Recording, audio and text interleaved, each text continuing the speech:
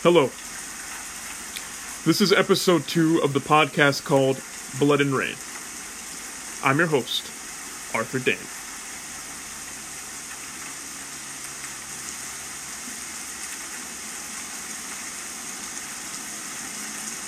I believe that the definition of definition is reinvention. To not be like your parents, to not be like your friends, to be yourself. Completely. When I was young, I had no sense of myself. All I was a product of all the fear and humiliation I suffered. Fear of my parents. The humiliation of teachers calling me garbage can and telling me I'd be mowing lawns for a living. And the very real terror of my fellow students. I was threatened and beaten up for the color of my skin and my size. I was skinny and clumsy, and when others would tease me, I didn't run home crying wondering why. I knew all too well. I was there to be antagonized. In sports, I was laughed at, a spaz. I was pretty good at boxing, but only because the rage that filled me every waking moment made me wild and unpredictable. I fought with some strange fury. The other boys thought I was crazy. I hated myself all the time. As stupid as it seems now, I wanted to talk like them, dress like them, carry myself with the ease of knowing that I wasn't going to get pounded in the hallway between classes. Years passed, and I learned to keep it all inside. I only talked to a few boys in my grade, other losers. Some of them are, to this day, the greatest people I have ever known. Hang out with a guy who had his head flushed down a toilet a few times, treat him with respect, and you'll find a faithful friend forever. But even with friends, school sucked. Teachers gave me a hard time. I didn't think much of them either. Then came Mr. Peppermint, my advisor. He was a powerfully built Vietnam veteran, and he was scary. No one ever talked out of turn in his class. Once one kid did, and Mr. P lifted him off the ground and pinned him to the blackboard. Mr. P could see that I was in bad shape. And one Friday in October, he asked me if I had ever worked out with weights. I told him no. He told me that I was going to take some of the money that I had saved and buy a 100-pound weight set at Sears. As I left his office, I started to think of things I would say to him on Monday when he asked about the weights that I was not going to buy. Still, it made me feel special. My father never really got that close to caring. On Saturday, I bought the weights, but I couldn't even drag them into my mom's car. An attendant laughed at me as I put them on a dolly. Monday came and I was called into Mr. P's office after school. He said that he was going to show me how to work out. He was going to put me on a program and start hitting me in the solar plexus in the hallway when I wasn't looking. When I could take the punch, we would know that we were getting somewhere. At no time was I to look at myself in the mirror or tell anyone at school what I was doing. In the gym, he showed me 10 basic exercises. I paid more attention than I ever did in any of my classes. I didn't want to blow it. I went home that night and started right in. Weeks passed, and every once in a while Mr. P would give me a shot and drop me in the hallway, sending my books flying. The other students didn't know what to think. More weeks passed, and I was steadily adding new weights to the bar. I could sense the power inside my body growing. I could feel it. Right before Christmas break, I was walking to class, and out of nowhere, Mr. Peppermint appeared and gave me a shot in the chest. I laughed and kept going. He said I could look at myself now. I got home and ran to the bathroom and pulled off my shirt. I saw a body. Not just the shell that housed my stomach and my heart. My biceps bulged. My chest had definition. I felt strong.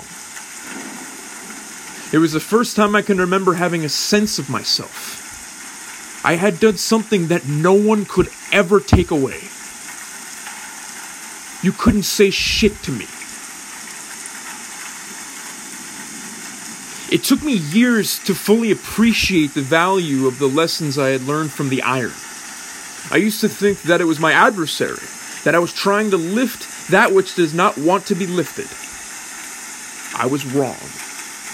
When the iron doesn't want to come off the mat, it's the kindest thing it can do for you. If it flew up and went through the ceiling, it wouldn't teach you anything. That's the way the iron talks to you. It tells you that the material you work with is that which you will come to resemble. That which you work against will always work against you. It wasn't until my late 20s that I learned that by working out I had given myself a great gift. I learned that nothing good comes without work and a certain amount of pain. When I finish a set that leaves me shaking, I know more about myself. When something gets bad, I know it can't be as bad as that workout. I used to fight the pain, but recently this became clear to me. Pain is not my enemy. It is my call to greatness. But when dealing with the iron, one must be careful to interpret the pain correctly. Most injuries involving the iron come from ego. I once spent a few weeks lifting weight that my body wasn't ready for and spent a few months not picking up anything heavier than a fork. Try to lift what you're not prepared to, and the iron will teach you a little lesson in restraint and self-control. I have never met a truly strong person who didn't have self-respect. I think a lot of inwardly and outwardly directed contempt passes itself off as self-respect. The idea of raising yourself by stepping on someone's shoulders instead of doing it yourself. When I see guys working out for cosmetic reasons, I see vanity exposing them in the worst way, as cartoon characters, billboards for imbalance and insecurity. Strength reveals itself through character. It is the difference between bouncers who got off strong-arming people and Mr. Peppermint. Muscle does not always equal strength. Strength is kindness and sensitivity. Strength is understanding that your power is both physical and emotional, that it comes from the body and the mind and the heart. Yukio Mishima said that he could not entertain the idea of romance if he was not strong. Romance is such a strong and overwhelming passion, a weakened body cannot sustain it for long. I have some of my most romantic thoughts when I am with the iron. Once I was in love with a woman. I thought about her the most when the pain from a workout was racing through my body. Everything in me wanted her. So much so that the sex is only a fraction of my total desire. It was the single most intense love I have ever felt, but she lived far away and I didn't see her very often. Working out was a healthy way of dealing with the loneliness. To this day, when I work out, I usually listen to ballads. I prefer to work out alone. It enables me to concentrate on the lessons that the iron has for me.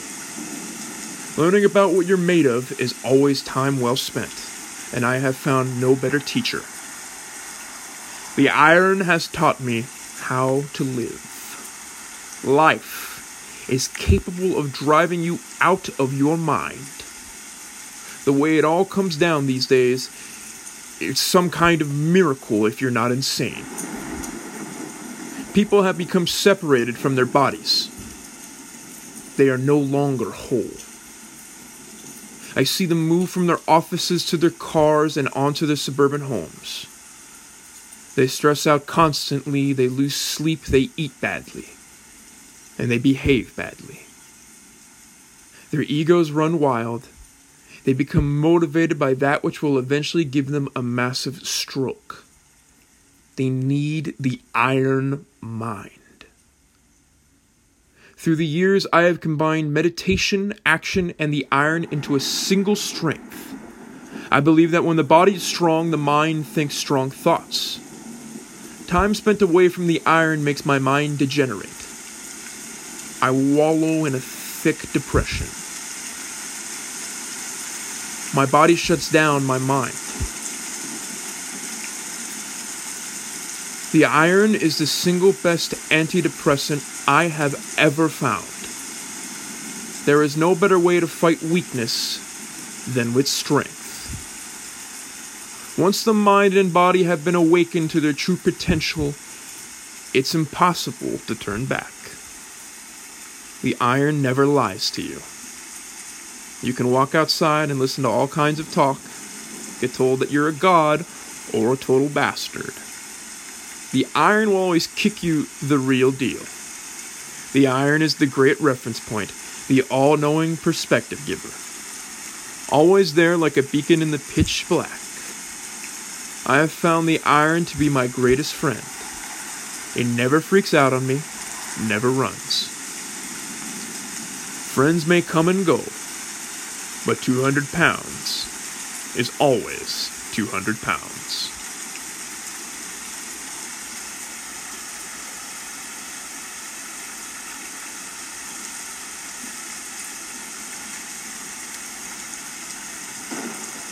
That is a piece that you will likely find in powerlifting and strongman and maybe even bodybuilding gyms all over the world. It was a piece originally published in 1994 called The Iron and the Soul by a man named Henry Rollins. Henry Rollins is someone that has had a great influence on my life. It is an example from my life that I have not taken lightly. Now, if you tuned into the podcast last week, the first podcast, you'll have heard a point where I began to talk about this sort of authenticity, where I was looking around and the norm around me wasn't reflecting what I thought to be manhood, what I thought to be discipline, what I thought to be strength. And as I mentioned before, in the summer of 2007, when I moved out in a very expensive city, living on my own, working 7 days a week and training 7 days a week, I was starting to seek out other people, legends of the past, other texts that reflected what it was that I was feeling I needed to embody, what I needed to chase, what I needed to grow into, this essence of blood and rain. One day I was working out in a strength gym that was more of what you would call a boutique strength gym. And what I mean by that is, it's not your commercial 24-hour fitness. It's not your Gold's Gym. It's not your Bally's. It's not even a CrossFit box. It's a small gym that if you drove too fast, you would miss. But it had every piece of strength equipment imaginable within its very small space. You were given access 24 hours a day. And one night when I got off working from the bar, I went over there. I turned on the computer there that was hooked up to a sound system, and it opened up YouTube. And I had begun listening to Joe Rogan podcasts a bit more regularly, and I saw one that came up for a man named Henry Rollins. And I had heard about Henry Rollins before. I knew that he was an artist, a musical artist with his own band in the 90s called Rollins Band. And a good friend of mine in high school had attended a spoken word show of his, which I found peculiar. And he came back a new man. I'm able to understand this now, but as a 16-year-old, I sort of just thought he was on a typical teenage hype train. So I clicked on this podcast, and I listened to it all the way through. And for the first time, I started to hear the essence of someone like-minded, someone that came before me, but not so far in the past that it seemed like this statue on top of a hill, this legend, that there had a barrier of history and a barrier of rhetoric in between myself and its core essence. To know Henry Rollins is to know a man that came not from nothing and not from everything. He was not a man who was downtrodden in his youth. He was not a boy who was horrifically poor and experiencing hardship day in and day out, and he wasn't a boy of privilege either. He was somewhere in the middle. He was the embodiment of the American middle class that was surging and growing since the time of Henry Ford and well into the 60s.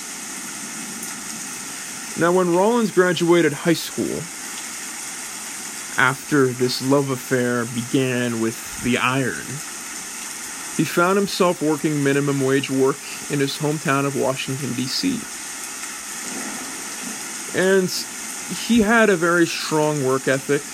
He enjoyed working, he enjoyed the solace of it, and he had done since jobs that he had picked up in high school. But at this point, he was 20 years old and working at a Cold Stone Creamery, and he had the idea in the back of his head that he would go work at his good friend's record store at some point. This was a man who loved music, but still, the prospect of a job of working at a record store wasn't much of an improvement than Cold Stone Creamery. Now, one of the records that Rollins picked up was from a band called Black Flag. Black Flag was a punk band that began in the late 70s. And the original album had its rhythm guitarist be its frontman and vocalist. Now, one day, Rollins went to a Black Flag concert when they came into Washington, D.C. And on a whim, the band said, "Does anyone want to sing one of our songs? Does anyone want to sing one of our songs?" And without hesitation, Rollins jumped on stage and did just that. He described it as the time of his life. With the droning, monotonous work that he went through every single day, he had this beautiful surge of color, the surge of art and excitement. Even if it was just for 3 minutes, or perhaps even less, he was the lead singer of his favorite band, and for a time that was enough for him. One day, Rollins received a phone call. It was from the band Black Flag. They said to him, "Henry, our rhythm guitarist and lead singer wants to stick just to rhythm guitar. And we're looking for a new frontman, and, you're a crazy guy. You jumped on the stage, sang that song down in Washington, D.C. Why don't you come into New York City and audition to be our permanent frontman?" Now, Rollins went over to his boss at Cold Stone Creamery and explained, "This is my shot." And his manager said, "Go. This is your shot. Go." And he went up to New York and he auditioned. He went through a set. And the band told him, "We're going to have a band meeting. Give us a sec."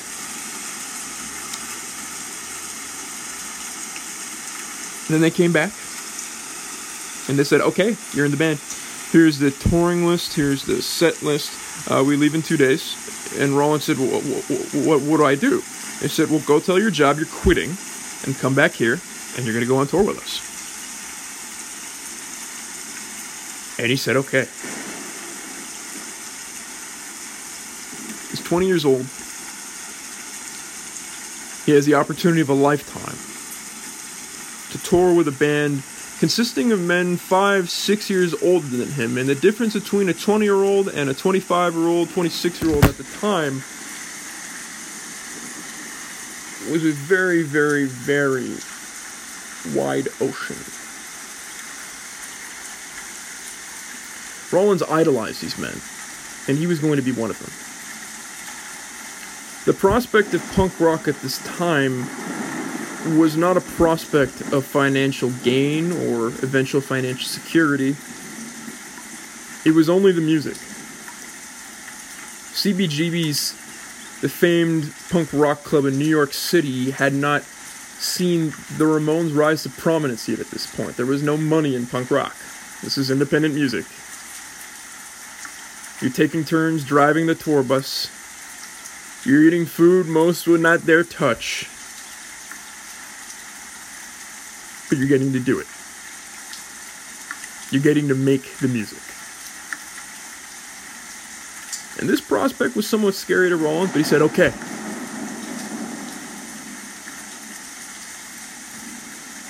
The tours eventually took Rollins out to Los Angeles. And one of these tours with Black Flag, he wrote his first book. A book called Get in the Van, an account of one of the many tours he had with Black Flag. And while Rollins is a very talented individual, he is also a very humble individual, which I found exceptionally refreshing. He said he looked around and he saw other punk rock musicians who he believed to be far more talented than him. And he saw them outside of tours, performing jobs like waiting tables and working in factories and working at grocery stores. And he said to himself, man, if that guy can't make it just on the music alone, I better have plan A, B, C, D, E, F, and G lined up, because I'm starving. I love this, but the fact of the matter is I'm starving. So Rollins started his own publishing company and began writing his own books. One day on tour, he got an offer from a local comedy club to do a 10-minute window of him speaking, whether it be stand-up or giving an account of something that he had been through. He was going to get $10 for 10 minutes, and to him, that was a fortune. So Rollins took the opportunity. He didn't do a stand-up comedy routine. He just told one of the very outlandish stories that he experienced while on tour with Black Flag. And when he finished, several fans came up to him and they said, when's the next time you're going to be up? Oh, well, Black Flag's next concert is actually a couple hundred miles. No. When's the next time you're going to do that? And he said, oh, that was a one-time thing. You know, I got $10. I'm going to go buy some food. And they said, well, you know, if you ever do this again, if you're ever in town, let us know. We'd love to come see you. And that was the catalyst for Rollins beginning his talking shows. Doesn't really like calling it spoken word, because quote-unquote, that is a road to financial ruin. But he would get up, and he would tell stories of what he had been through. And while Rollins is known as this crazed, enraged frontman of one of the most storied punk bands of all time, it was as if that was just an outlet for this rage he spoke of when he was a teenager in high school. But he said the talking shows, that felt like him. That felt authentically himself. And over time, he was given the opportunities of acting in films, voice acting, and eventually Rollins put together this plan A, B, C, D, E, F, and G. Plan A was Black Flag. Black Flag made no money. He didn't want to be a waiter. He wasn't knocking being a waiter, but he already done the minimum wage work, and that was something he did not want to return to. And he jokes to this day, no matter how successful I get, I do believe I will be returning to minimum wage work.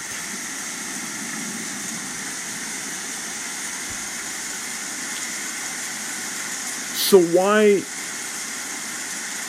come on this podcast? and talk about a punk rock singer with a bunch of other talents.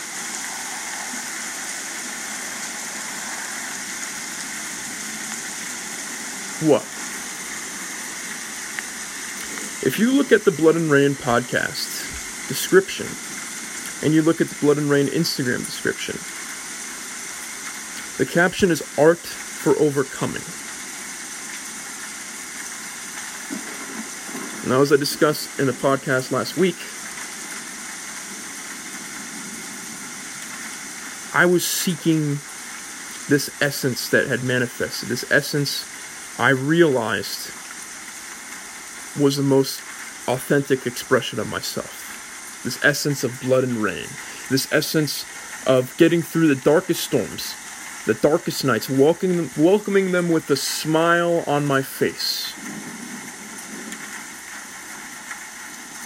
As I'm going through hardship, as I'm screaming in agony, in order to earn the dawn, to earn the sunrise, to earn the clouds parting, to earn the sun rays.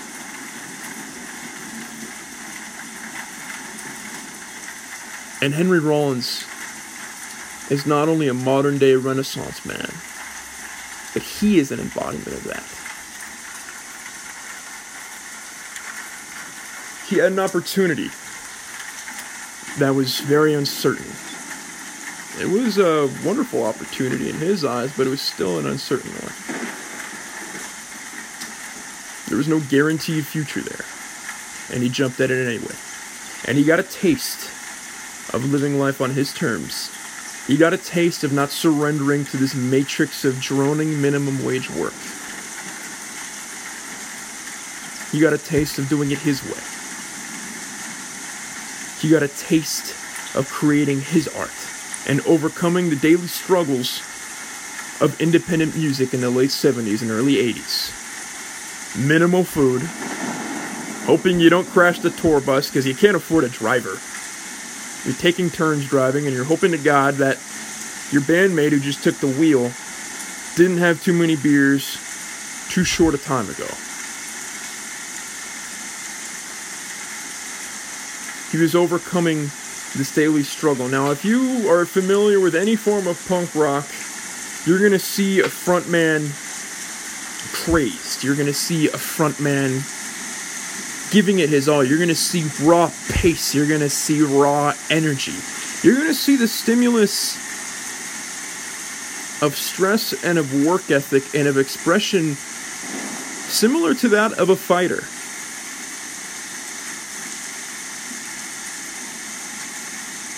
And he wasn't going to say no to that.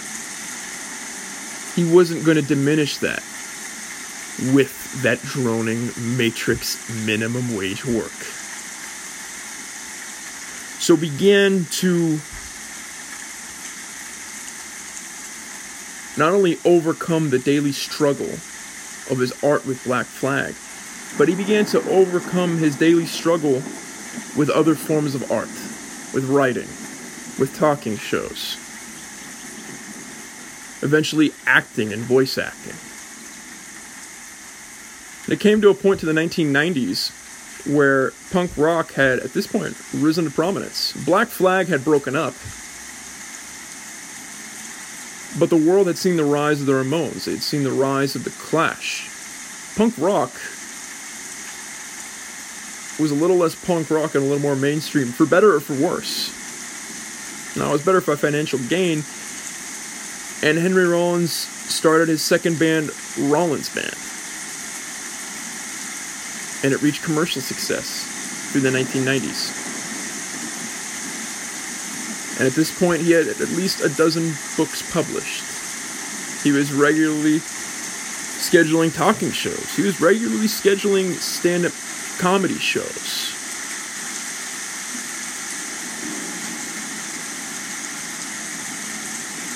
He had overcome for the sake of his art, and his art had helped him overcome.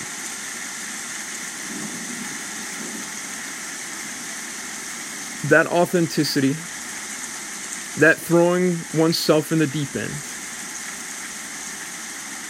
that notion of I'm either going to swim or I'm going to drown.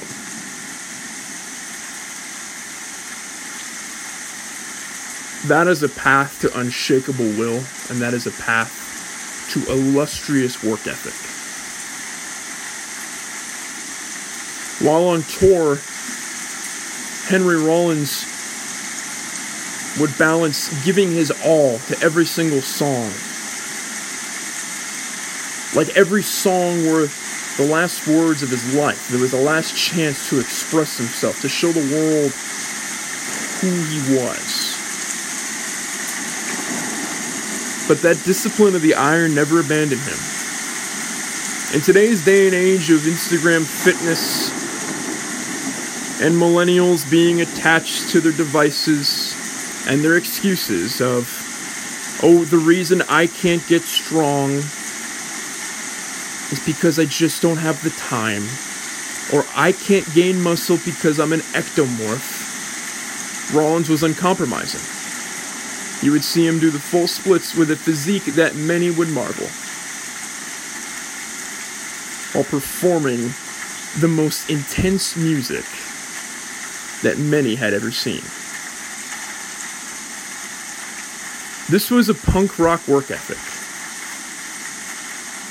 This was a work ethic that I truly resonated. I resonated with it on a very deep, visceral level. I saw that and I said, that's myself. That is what I'm going through right now. I'm working 60 hours a week. I'm training 40 hours a week. I'm not getting 8 hours of sleep. I'm getting the 6 that time allows. And I am not taking the out.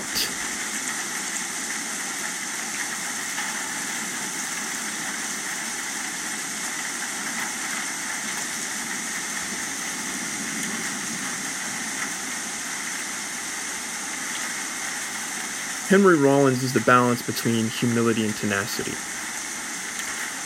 Now, I have mentioned to friends of mine in the past that it is wise not to have too many heroes, in the sense that you're going to look up to heroes and at some point they are going to let you down.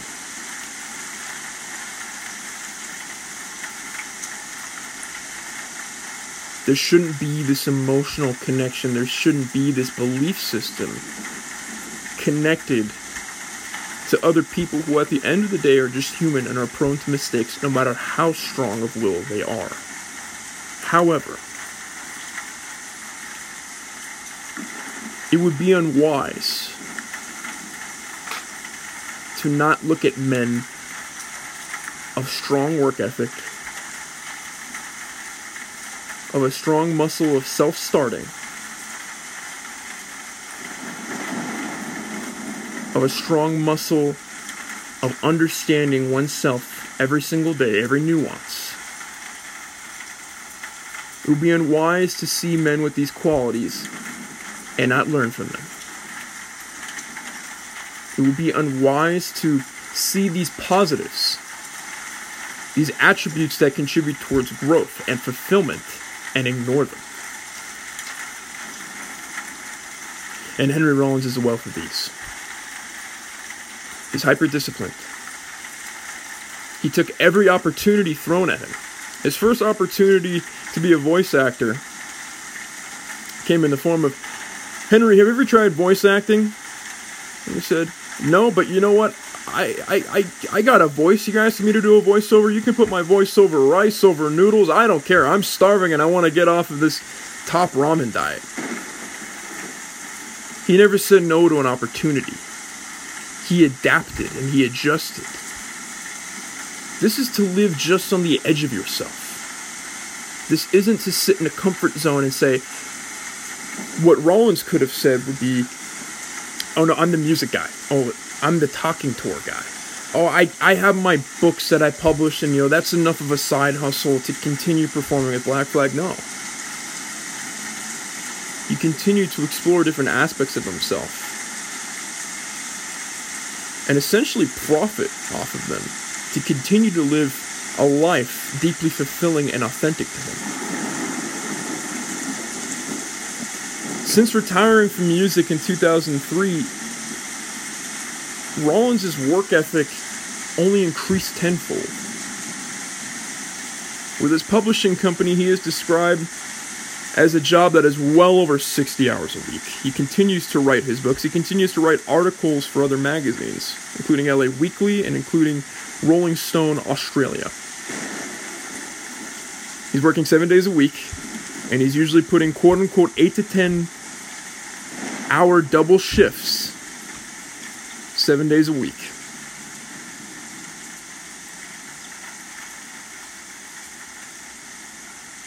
When he was asked to describe his relationships at this age, well into his 50s, he said, I just can't hack it. I've never been able to properly answer the call of a significant other expecting me to be somewhere and me actually having to be there. For better or for worse, the work has always interested me more.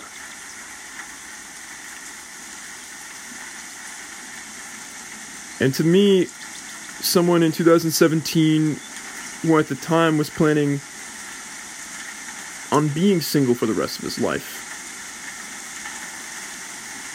to someone who had recently discovered the Orthodox Church, had recently discovered something called green martyrdom through labor, who had taken the plunge to chase becoming a professional fighter, to chase becoming an all-time great in fighting and in writing. This was a breath of fresh air. He was living like a monk with a punk rock intensity. He was the punk rock monk, hyper-disciplined, obsessed with details, obsessed with output, obsessed with not leaving this earth, leaving stones unturned.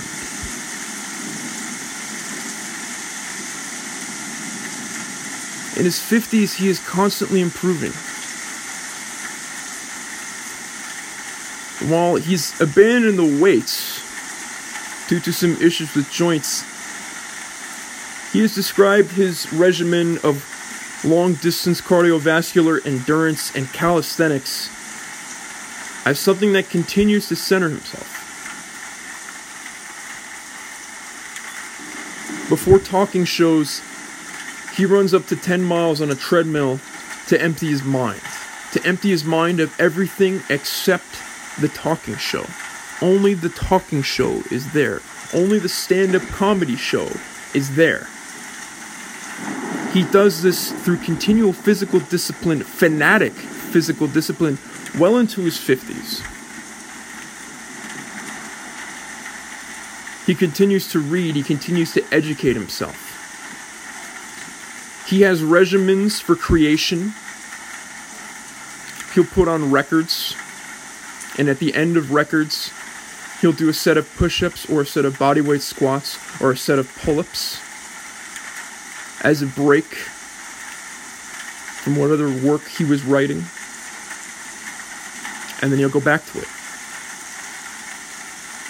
He'll put another record on, and for the duration of that new record, he'll write.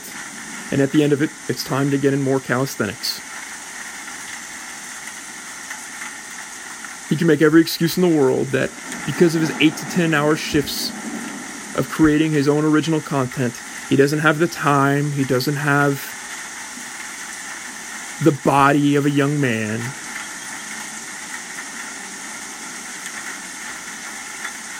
No. He has this restless soul. He sleeps 5 to 6 hours a night. That is a sign of what's called the dolphin chronotype. Very uncommon chronotype. Chronotype being the natural hard-wiring sleep patterns of a human being. The dolphin being the restless type, getting 5 to 6 hours of sleep and surviving on just that. And that chronotype goes hand in hand with what he feels every single morning. you better get up. Oh, you better get up because that Grim Reaper's scythe is tapping on your spine. You better go out on the road. You better go travel. You better go see every inch of the earth. You better go travel to Africa, Asia, remote parts of South America. You better put a backpack on. Pay the taxi driver to drive 10 minutes that way, or $10 that way, or 10 pounds, 10 euros, 10 rubles that way. And get to know people authentically and write about it. You better get up. The Grim Reaper is tapping that spine with his scythe.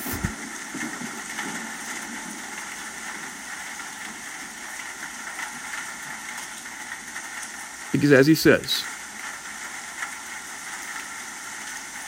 you don't have downtime. You don't have spare time. All you have is time. Go.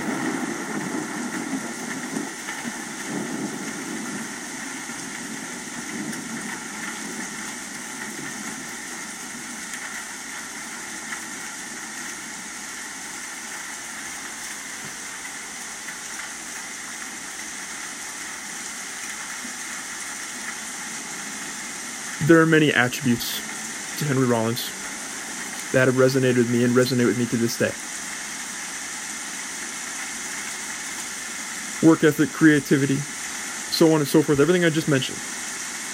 They're admirable attributes. However, if they come in the form of a man that doesn't exactly resonate with you,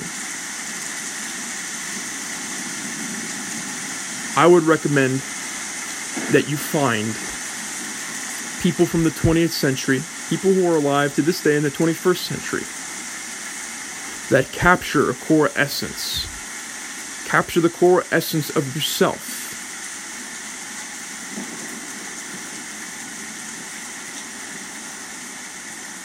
To observe. Observe them, analyze them. Break down what their positive attributes are. Break down what attributes of those contribute to that core essence that is the same essence of yourself.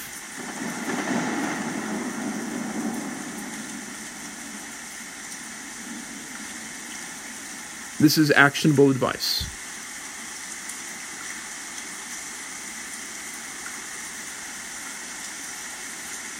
You may not be a musician. You may not be a fighter. You may not be a writer.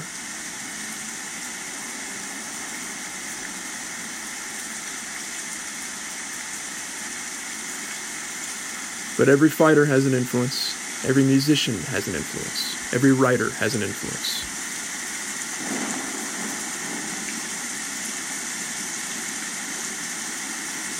I would suggest honing in on the core essence of yourself. Finding those before you who have worked with this core essence. Absorb and consume and manifest and forge into a discipline their positive attributes. And with this engine, manifest the highest, strongest, and greatest version of yourself. The highest, strongest, and greatest version of your core essence for the world to see.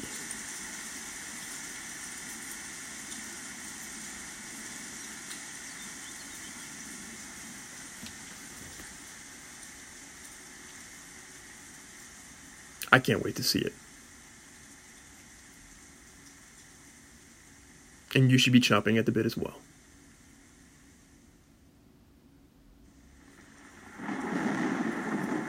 Now, in the past week, I've gotten a number of questions for a Q&A for episode 2, today's podcast. So we're going to dive right into them.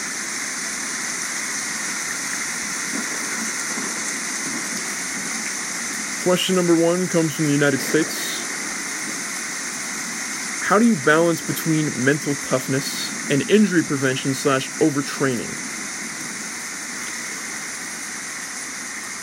Now, this is a question that I get quite a bit from people that I have trained in the past and people I'm training now. Mental toughness should be a 24/7 attribute to strive for. That should be something that you wear on your body in everything that you do. But the counterbalance to mental toughness is truth. It's the truth of seeing clearly what is before you, what is surrounding you, what the situation is around you. For example, you're not going to be mentally tough to the point where you're walking around with this sort of intense bravado, not vibrato, for those of you experienced vocalists. You're not walking around with that intense bravado that will sort of alienate people in a situation that is a bit more formal or a bit more delicate. You're going to look around and you're going to adjust accordingly. You're going to reel it in. The mental toughness is always going to be internal, but you don't necessarily have to wear it on your sleeve loudly and brightly. The same can be said for your workouts. Now, after reading The Iron and the Soul by Henry Rollins, there's that excerpt where he says, "The iron will teach you self-restraint." So you want to be as mentally tough in your training within reason. Now, for modalities of training such as strength, where you need to take 5+ minutes in between sets, and you're doing very low reps, there is a time and a place for mental toughness. The endocrine system can take about 2 weeks of heavy lifting out of a month. So I would suggest applying mental toughness to strength only 2 weeks out of the month to prevent overtraining and injury within the realm of strength. Now, when it comes to hypertrophy, when it comes to cranking out sets of 8 to 15 reps for the sake of squeezing the sarcoplasm for the most hypertrophy it can carry out and achieve, there's certainly a place for mental toughness there. Now, choose weights that aren't going to injure yourself within the realm of hypertrophy. When it comes to endurance, there's two types of endurance. There's the aerobic endurance, where you're relying solely on the aerobic system. And an example of what proper endurance training would look like for the aerobic system and the aerobic system alone, it would be what's called talking test cardio. I'm not running so slow that I might as well be walking, and I can carry out a conversation very clearly as if I was sitting at a coffee shop conversing with my best friend. However, I'm not going to run so fast or jump rope so fast that I can hardly breathe, and that there is no shot in hell that I can have a conversation with someone. It's that in-between balance where I can... So, yeah, the other day I went to the grocery store, and it's the middle ground. So when it comes to aerobic endurance, you're not going to shove all this mental toughness to the point where you can hardly breathe, because then you're dipping into the anaerobic system. Now, if you're dealing with anaerobic endurance, you're going to push the pace. That's where your high-intensity interval training lives, your cardiac intervals, your lactic training, your sprinting.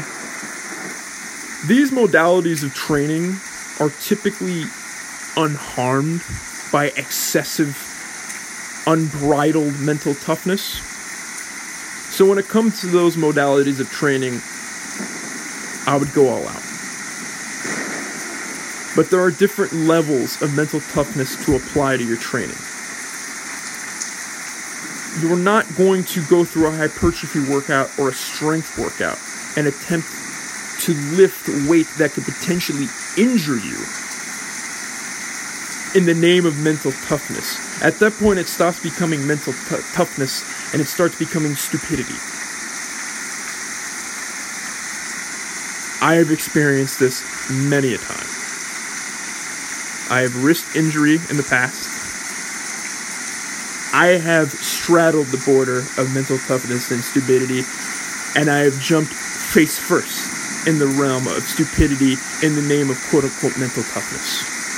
So to sum up, with strength, 2 weeks out of the 4, but still conservative in the sense that you're not picking weights that are too big of a jump. You're picking sustainable jumps that are typically planned in effective programming over weeks, months, and potentially years, depending on your level of dedication to training.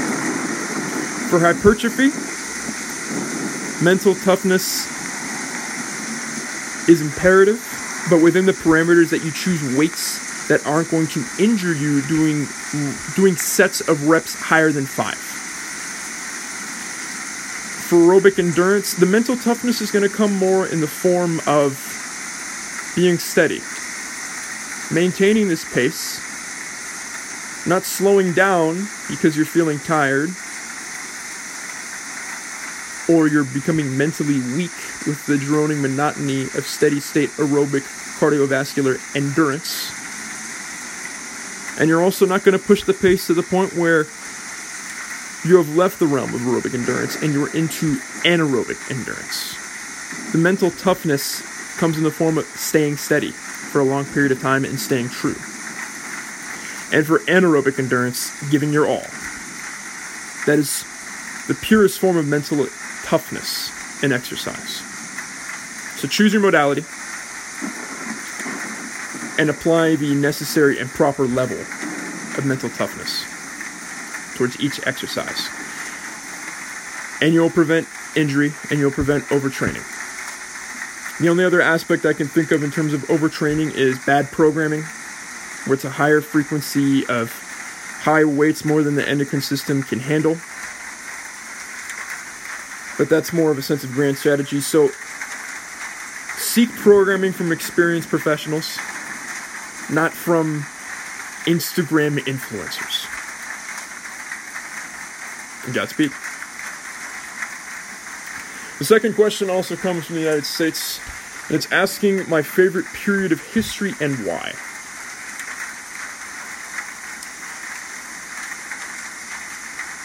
Domestically, in the United States, my favorite period of history would actually have to be the time of westward expansion, for better or for worse.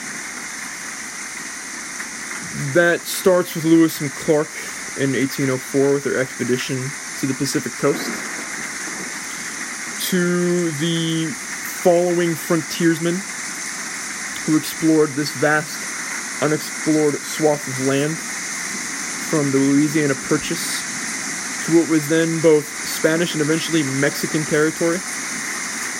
This untouched wilderness that was only known by the natives of this country. To Texan independence and the Battle of the Alamo, to the Mexican-American War and the Treaty of Guadalupe Hidalgo. The Mexican-American War in particular within that realm has to be my favorite war to study, mainly from the fact that that was how the West was won. James Knox Polk, our 11th president's platform, was very simple. As president, I would like to secure California and I'd like to secure the Oregon Territory from the British. If I can achieve this within one term, I will not run for a second. At the time, Texas, at the point of 1846, at the beginning of the Mexican-American War, Texas had been its own independent country for quite some time. since, I believe, 1838, so 8+ years. And Polk ordered the U.S. military, the United States Army, to cross the border into Mexican territory and to start war with the intention of securing California. Now, this is a gray area, but this is a gray area for a time where if you looked at Europe, there was a war every 2 weeks practically.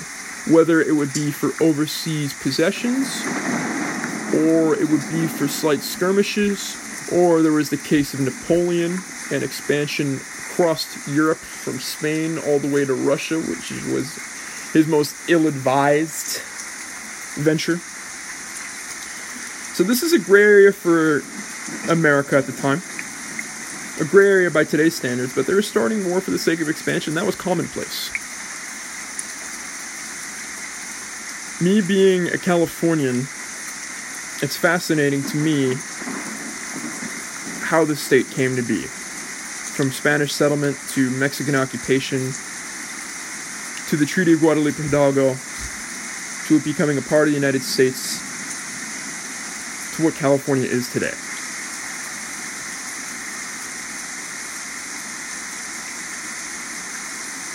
It's also important to me to understand the darker parts of American history.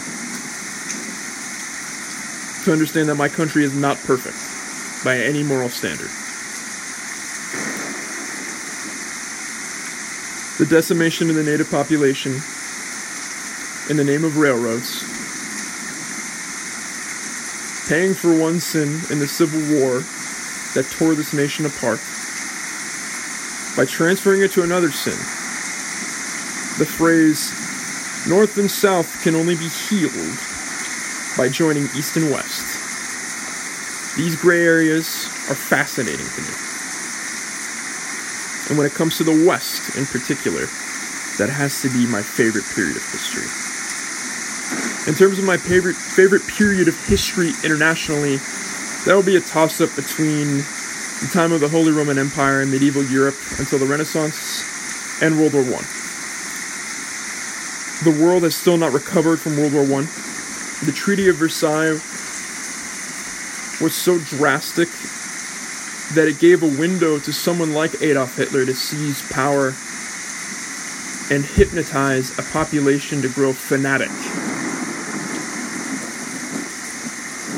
Fanatic to the point of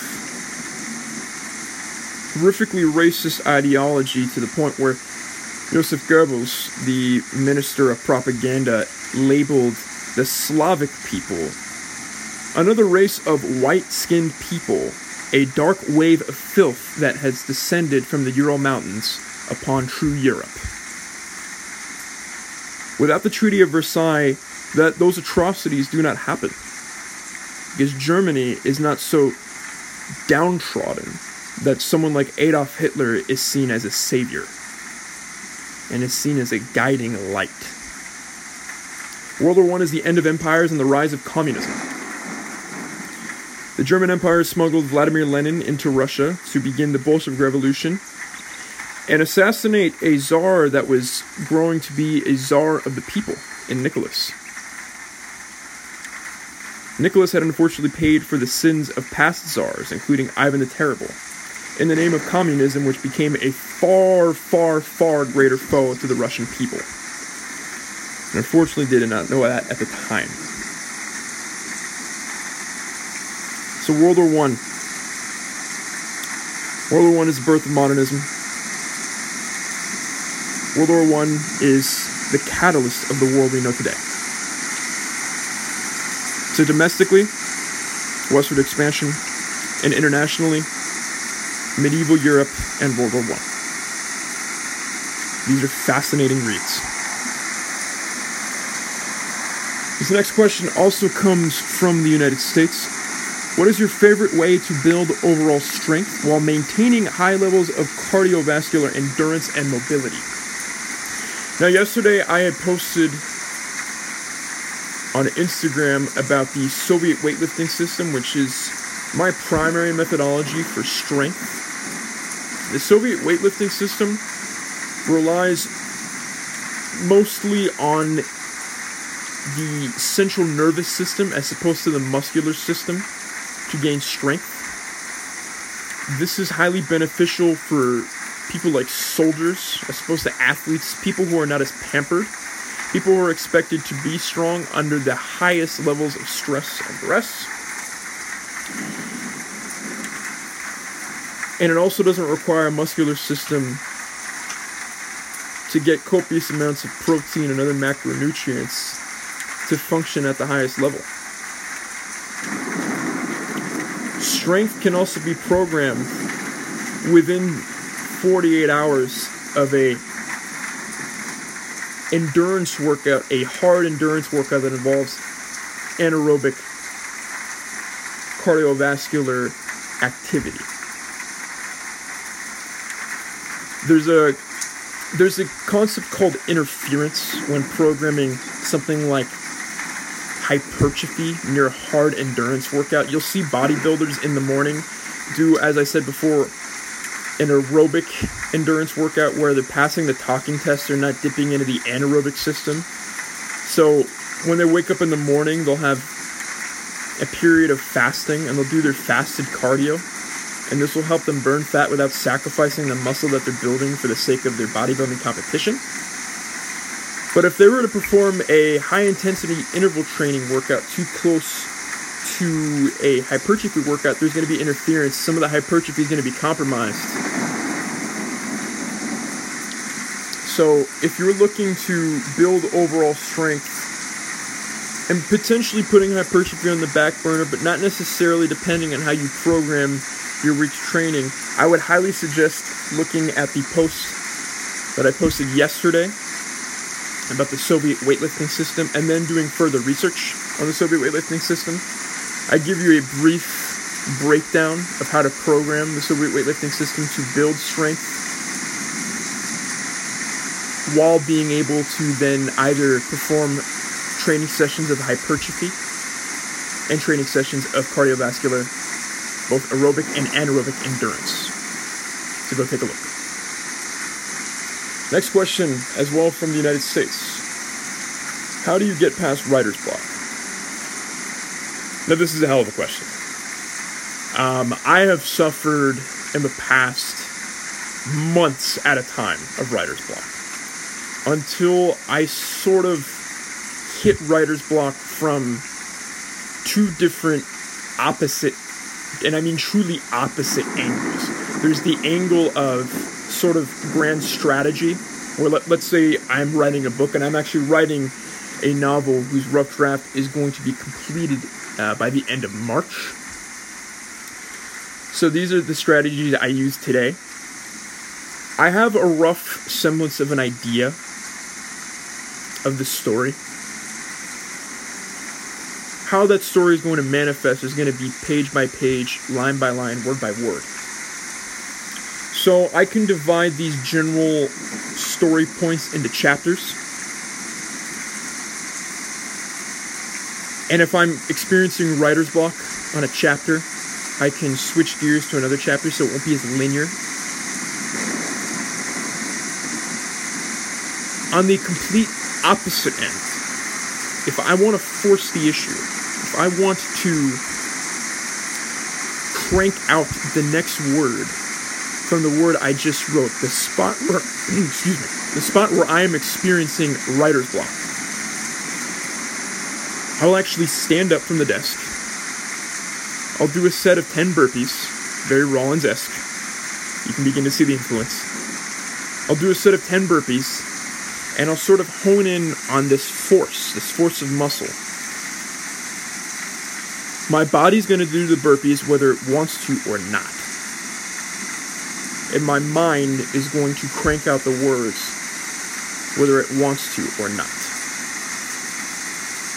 So to sum up, there's the 10,000 feet grand strategy standpoint, and this doesn't just apply to a novel. If you're writing an essay for school, if you're writing a manual for a white paper, if you're a copywriter, you can start at the end, you can start at the middle, you can start creating the other points of content that are going to make up the final project as a whole, or you can force the issue through involving the body and forcing your being to crank out words, to crank out lines, to crank out paragraphs and crank out pages.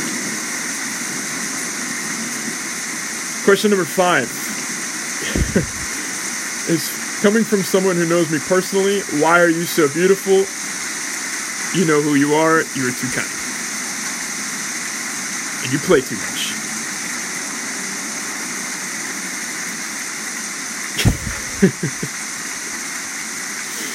Question number 6. On writing, tools for development and realistic goals for beginners.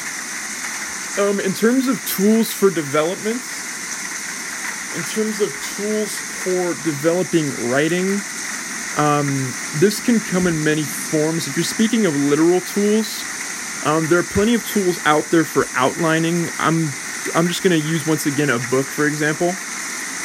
You can sort of start to outline either in a bulleted list or a numbered list the core elements of what you're trying to write. So there's great outlining software out there.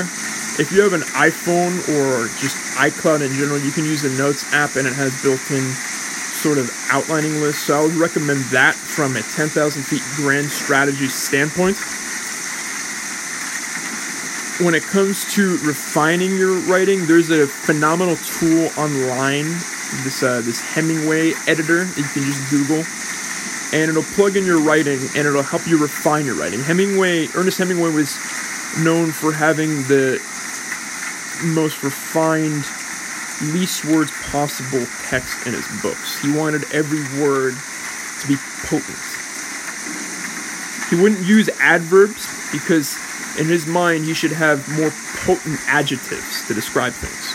So that's a phenomenal tool for literal tools. I'd also refer back to what I just mentioned on writer's block, those methods. And realistic goals for beginners.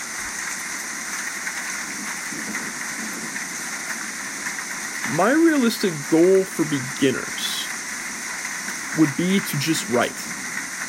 Your goal should be to write. Your goal should be to write like no one's watching. I saw a brief ad for a masterclass from one of the writers, and I don't recall who exactly it was, but they said, quote unquote, write like nobody's watching because nobody is. There's no one judging you. Ernest Hemingway also said, write drunk, edit sober. Now, I'm not advocating for the abuse of alcohol, because I myself do not drink. However, the sentiment of this, he's in this altered state of consciousness where he's not caring about judgment. He's not caring about being critical. He is cranking out as many words as possible, and in the morning, analytically, he's refining them. Your rough draft doesn't have to be God's gift to earth. Your rough draft just needs to be the rough draft. Enjoy the process. In terms of time goals, in terms of realistic goals, I made the mistake of trying to schedule sessions for this book that I'm writing, where I'm going to crank out as much as possible. And when it came to actually writing, I wasn't focusing on each word that I was cranking out. So I would divide it up into bits. The book I'm writing right now, for example, I have 12 chapters. And this is something that I stole from my experience as an actor, where we divide up each scene from our scripts into bits to zero in on our actions and sentiments that we're going to portray on stage. Divide each chapter or each section of an essay or section of a memo or whatever piece of content you have. Divide it into small bits that you're going to schedule each day. Today, I'm just going to do 1 or 2 bits. Now, that might not seem like much, but I still have quite a bit to write of this rough draft. But the scheduled completion date is March 20th. That's only 2 months away, so these things add up. But write bravely. Write like no one's watching, because no one is. Best of luck, and I look forward to reading what you write. So next question. I'm not entirely sure what country this stems from, but it's a phenomenal question. I'm starting Brazilian Jiu-Jitsu soon. Any tips on how to best approach it? Now, when it comes to Brazilian Jiu-Jitsu specifically, I can't speak on the nuances of Brazilian Jiu-Jitsu. I've only partaken in 2 training sessions. My experience is primarily and almost completely with striking, Muay Thai, Dutch kickboxing, Western boxing, and a bit of Savate. What I can tell you is the disciplines and mindsets that apply to striking also apply to grappling. Now, what's nice about Brazilian Jiu-Jitsu is Brazilian Jiu-Jitsu gyms typically have a better sense of community. It also has the belt system, which I actually happen to admire. A lot of Muay Thai fighters sort of rip on it. But it gives you a sense of where you're at if you choose a gym with a strong reputation. Now, what you've seen with karate in this country is the quote-unquote McDojo problem, where you're seeing people who clearly don't deserve a black belt meaning a baseline level of skill mastery. You're seeing people who have very clearly not achieved that baseline level of skill mastery receive a black belt. Now, I'm hearing rumors that this is starting with some gyms for Brazilian Jiu-Jitsu, but as a general rule, it takes a decade at a time to receive a black belt. So, number 1, find a reputable gym. Number 2, at the ground floor, listen to everything your instructor has to say. Ask questions politely. Ask questions respectfully. Respect your training partners. And once again, listen to everything your instructor has to say. Be a dictator with yourself about the basics. Refine the basics every single day for the rest of your life. But when it comes to choosing your for lack of a better term, style as a martial artist, this is when you begin to start listening more to yourself. There's different body types and different qualities that are floating around in the realm of martial arts. You'll see, for example, in the striking world, longer men will rely more on their jab and spacing and distance, whereas shorter men will rely on closing the distance. And then you also see different personality attributes influence their fighting style. So I'd also recommend, on a more long-term standpoint, listen to yourself. And I speak a lot about core essence, especially on this episode of the podcast. But with the first episode of the podcast describing core essences, this is something that is going to be applied pretty much to every podcast every week.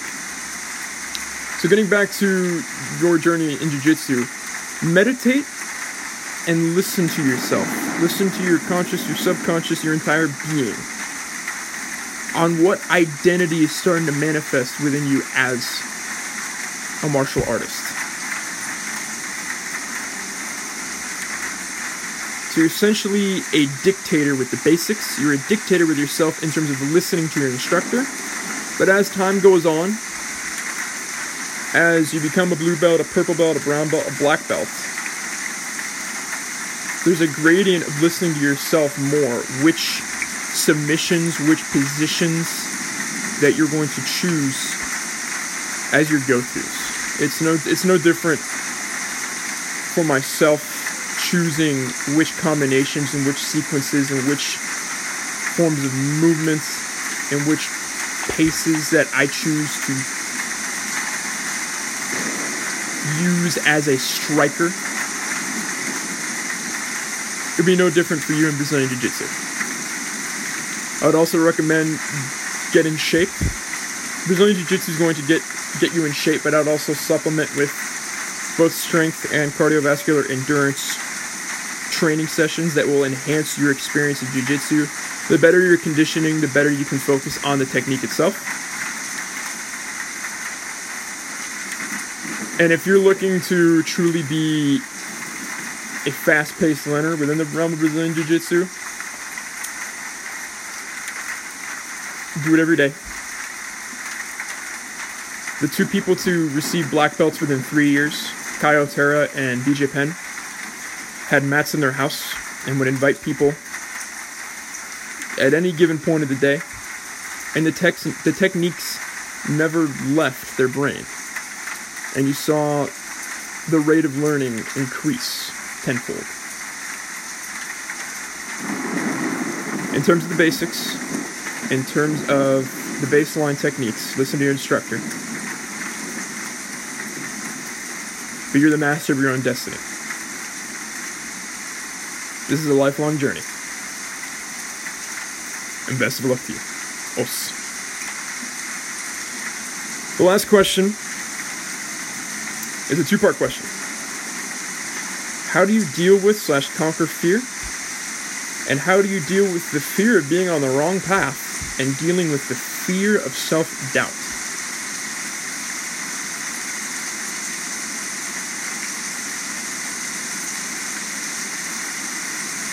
This is a very important question.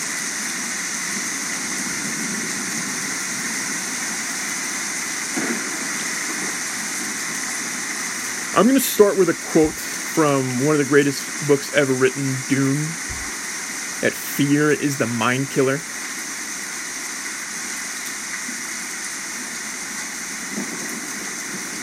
Fear makes you cave in on yourself.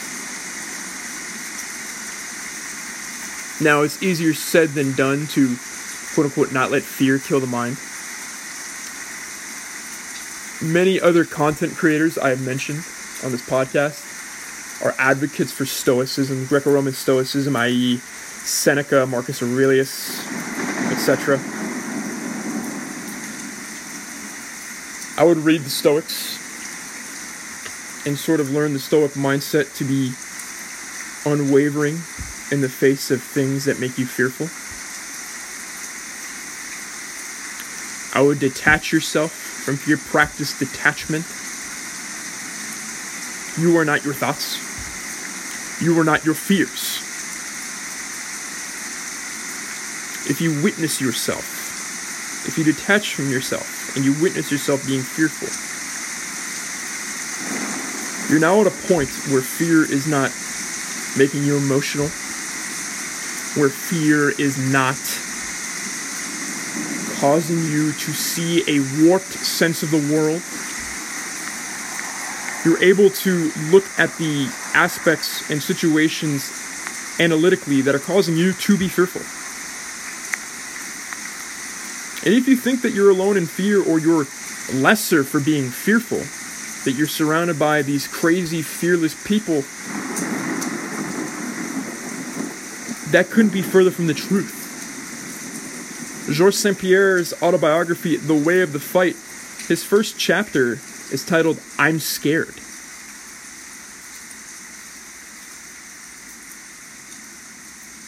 And then he goes into, it doesn't matter that he's scared.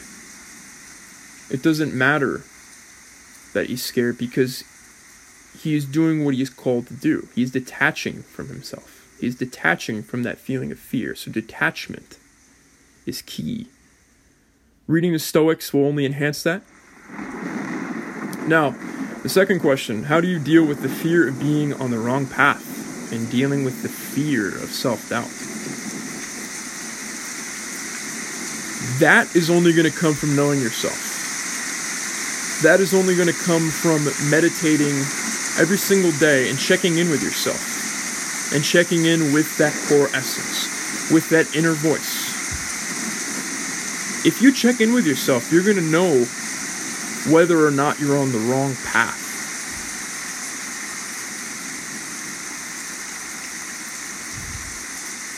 To describe the feeling of self-doubt, however, the fear of self-doubt, that comes in a very fast-paced, all-encompassing, emotional state. That's fear itself making you question whether or not you're on the wrong path. Knowing you're on the wrong path is going to be quieter and far more unshakable. It's going to be something that is very difficult to avoid if you're being honest with yourself, if you are checking in with yourself, if you are meditating with yourself, if you are detaching.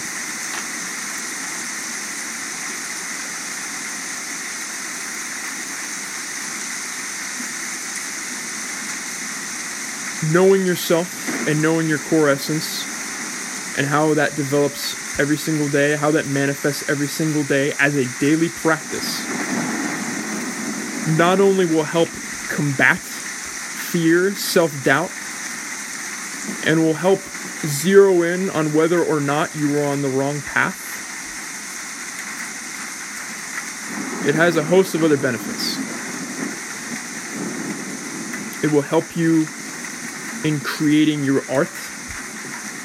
It will help you in identifying what aspects are holding you back. It will help you identify what is leaving you unfulfilled. It will help you identify what people are leaving you feel drained in your life, and you may potentially need to set boundaries with, or in some cases, cut yourself off from completely. This is a home note. Meditating, detaching, and listening to and understanding your core essence every single day as a daily practice. This is a form of central control for a number of things. And at the very least, it's a preventative measure for going down the wrong path. Whether that be the wrong path morally or the wrong path for your personal truth.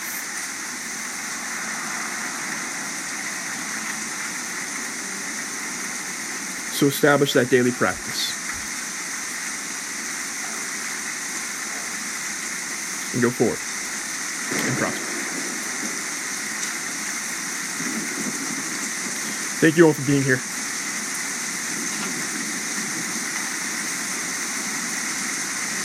It's honestly been a pleasure within the past week receiving positive feedback from all of you who have listened to the first episode of the Blood and Rain podcast. It's been deeply enriching. It's been deeply fulfilling. It's been very exciting. It's been exciting receiving all of your questions. And that has also given life to planning podcasts for the remainder of the quarter. As I mentioned before, I'll be releasing new podcasts every Thursday at 7 p.m. Pacific Standard Time. The remaining 10 podcasts in the quarter, so until the end of March, have been planned.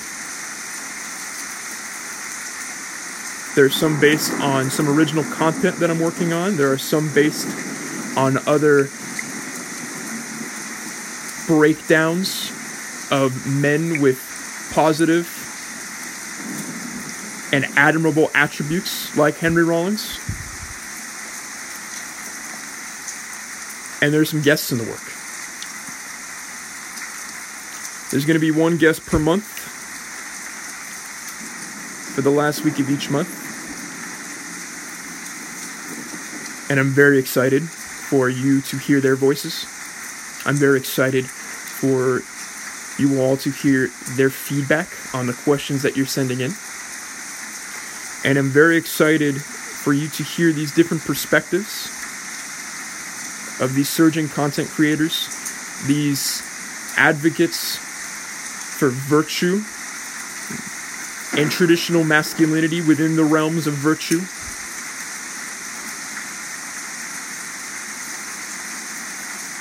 And I'm very much looking forward to it.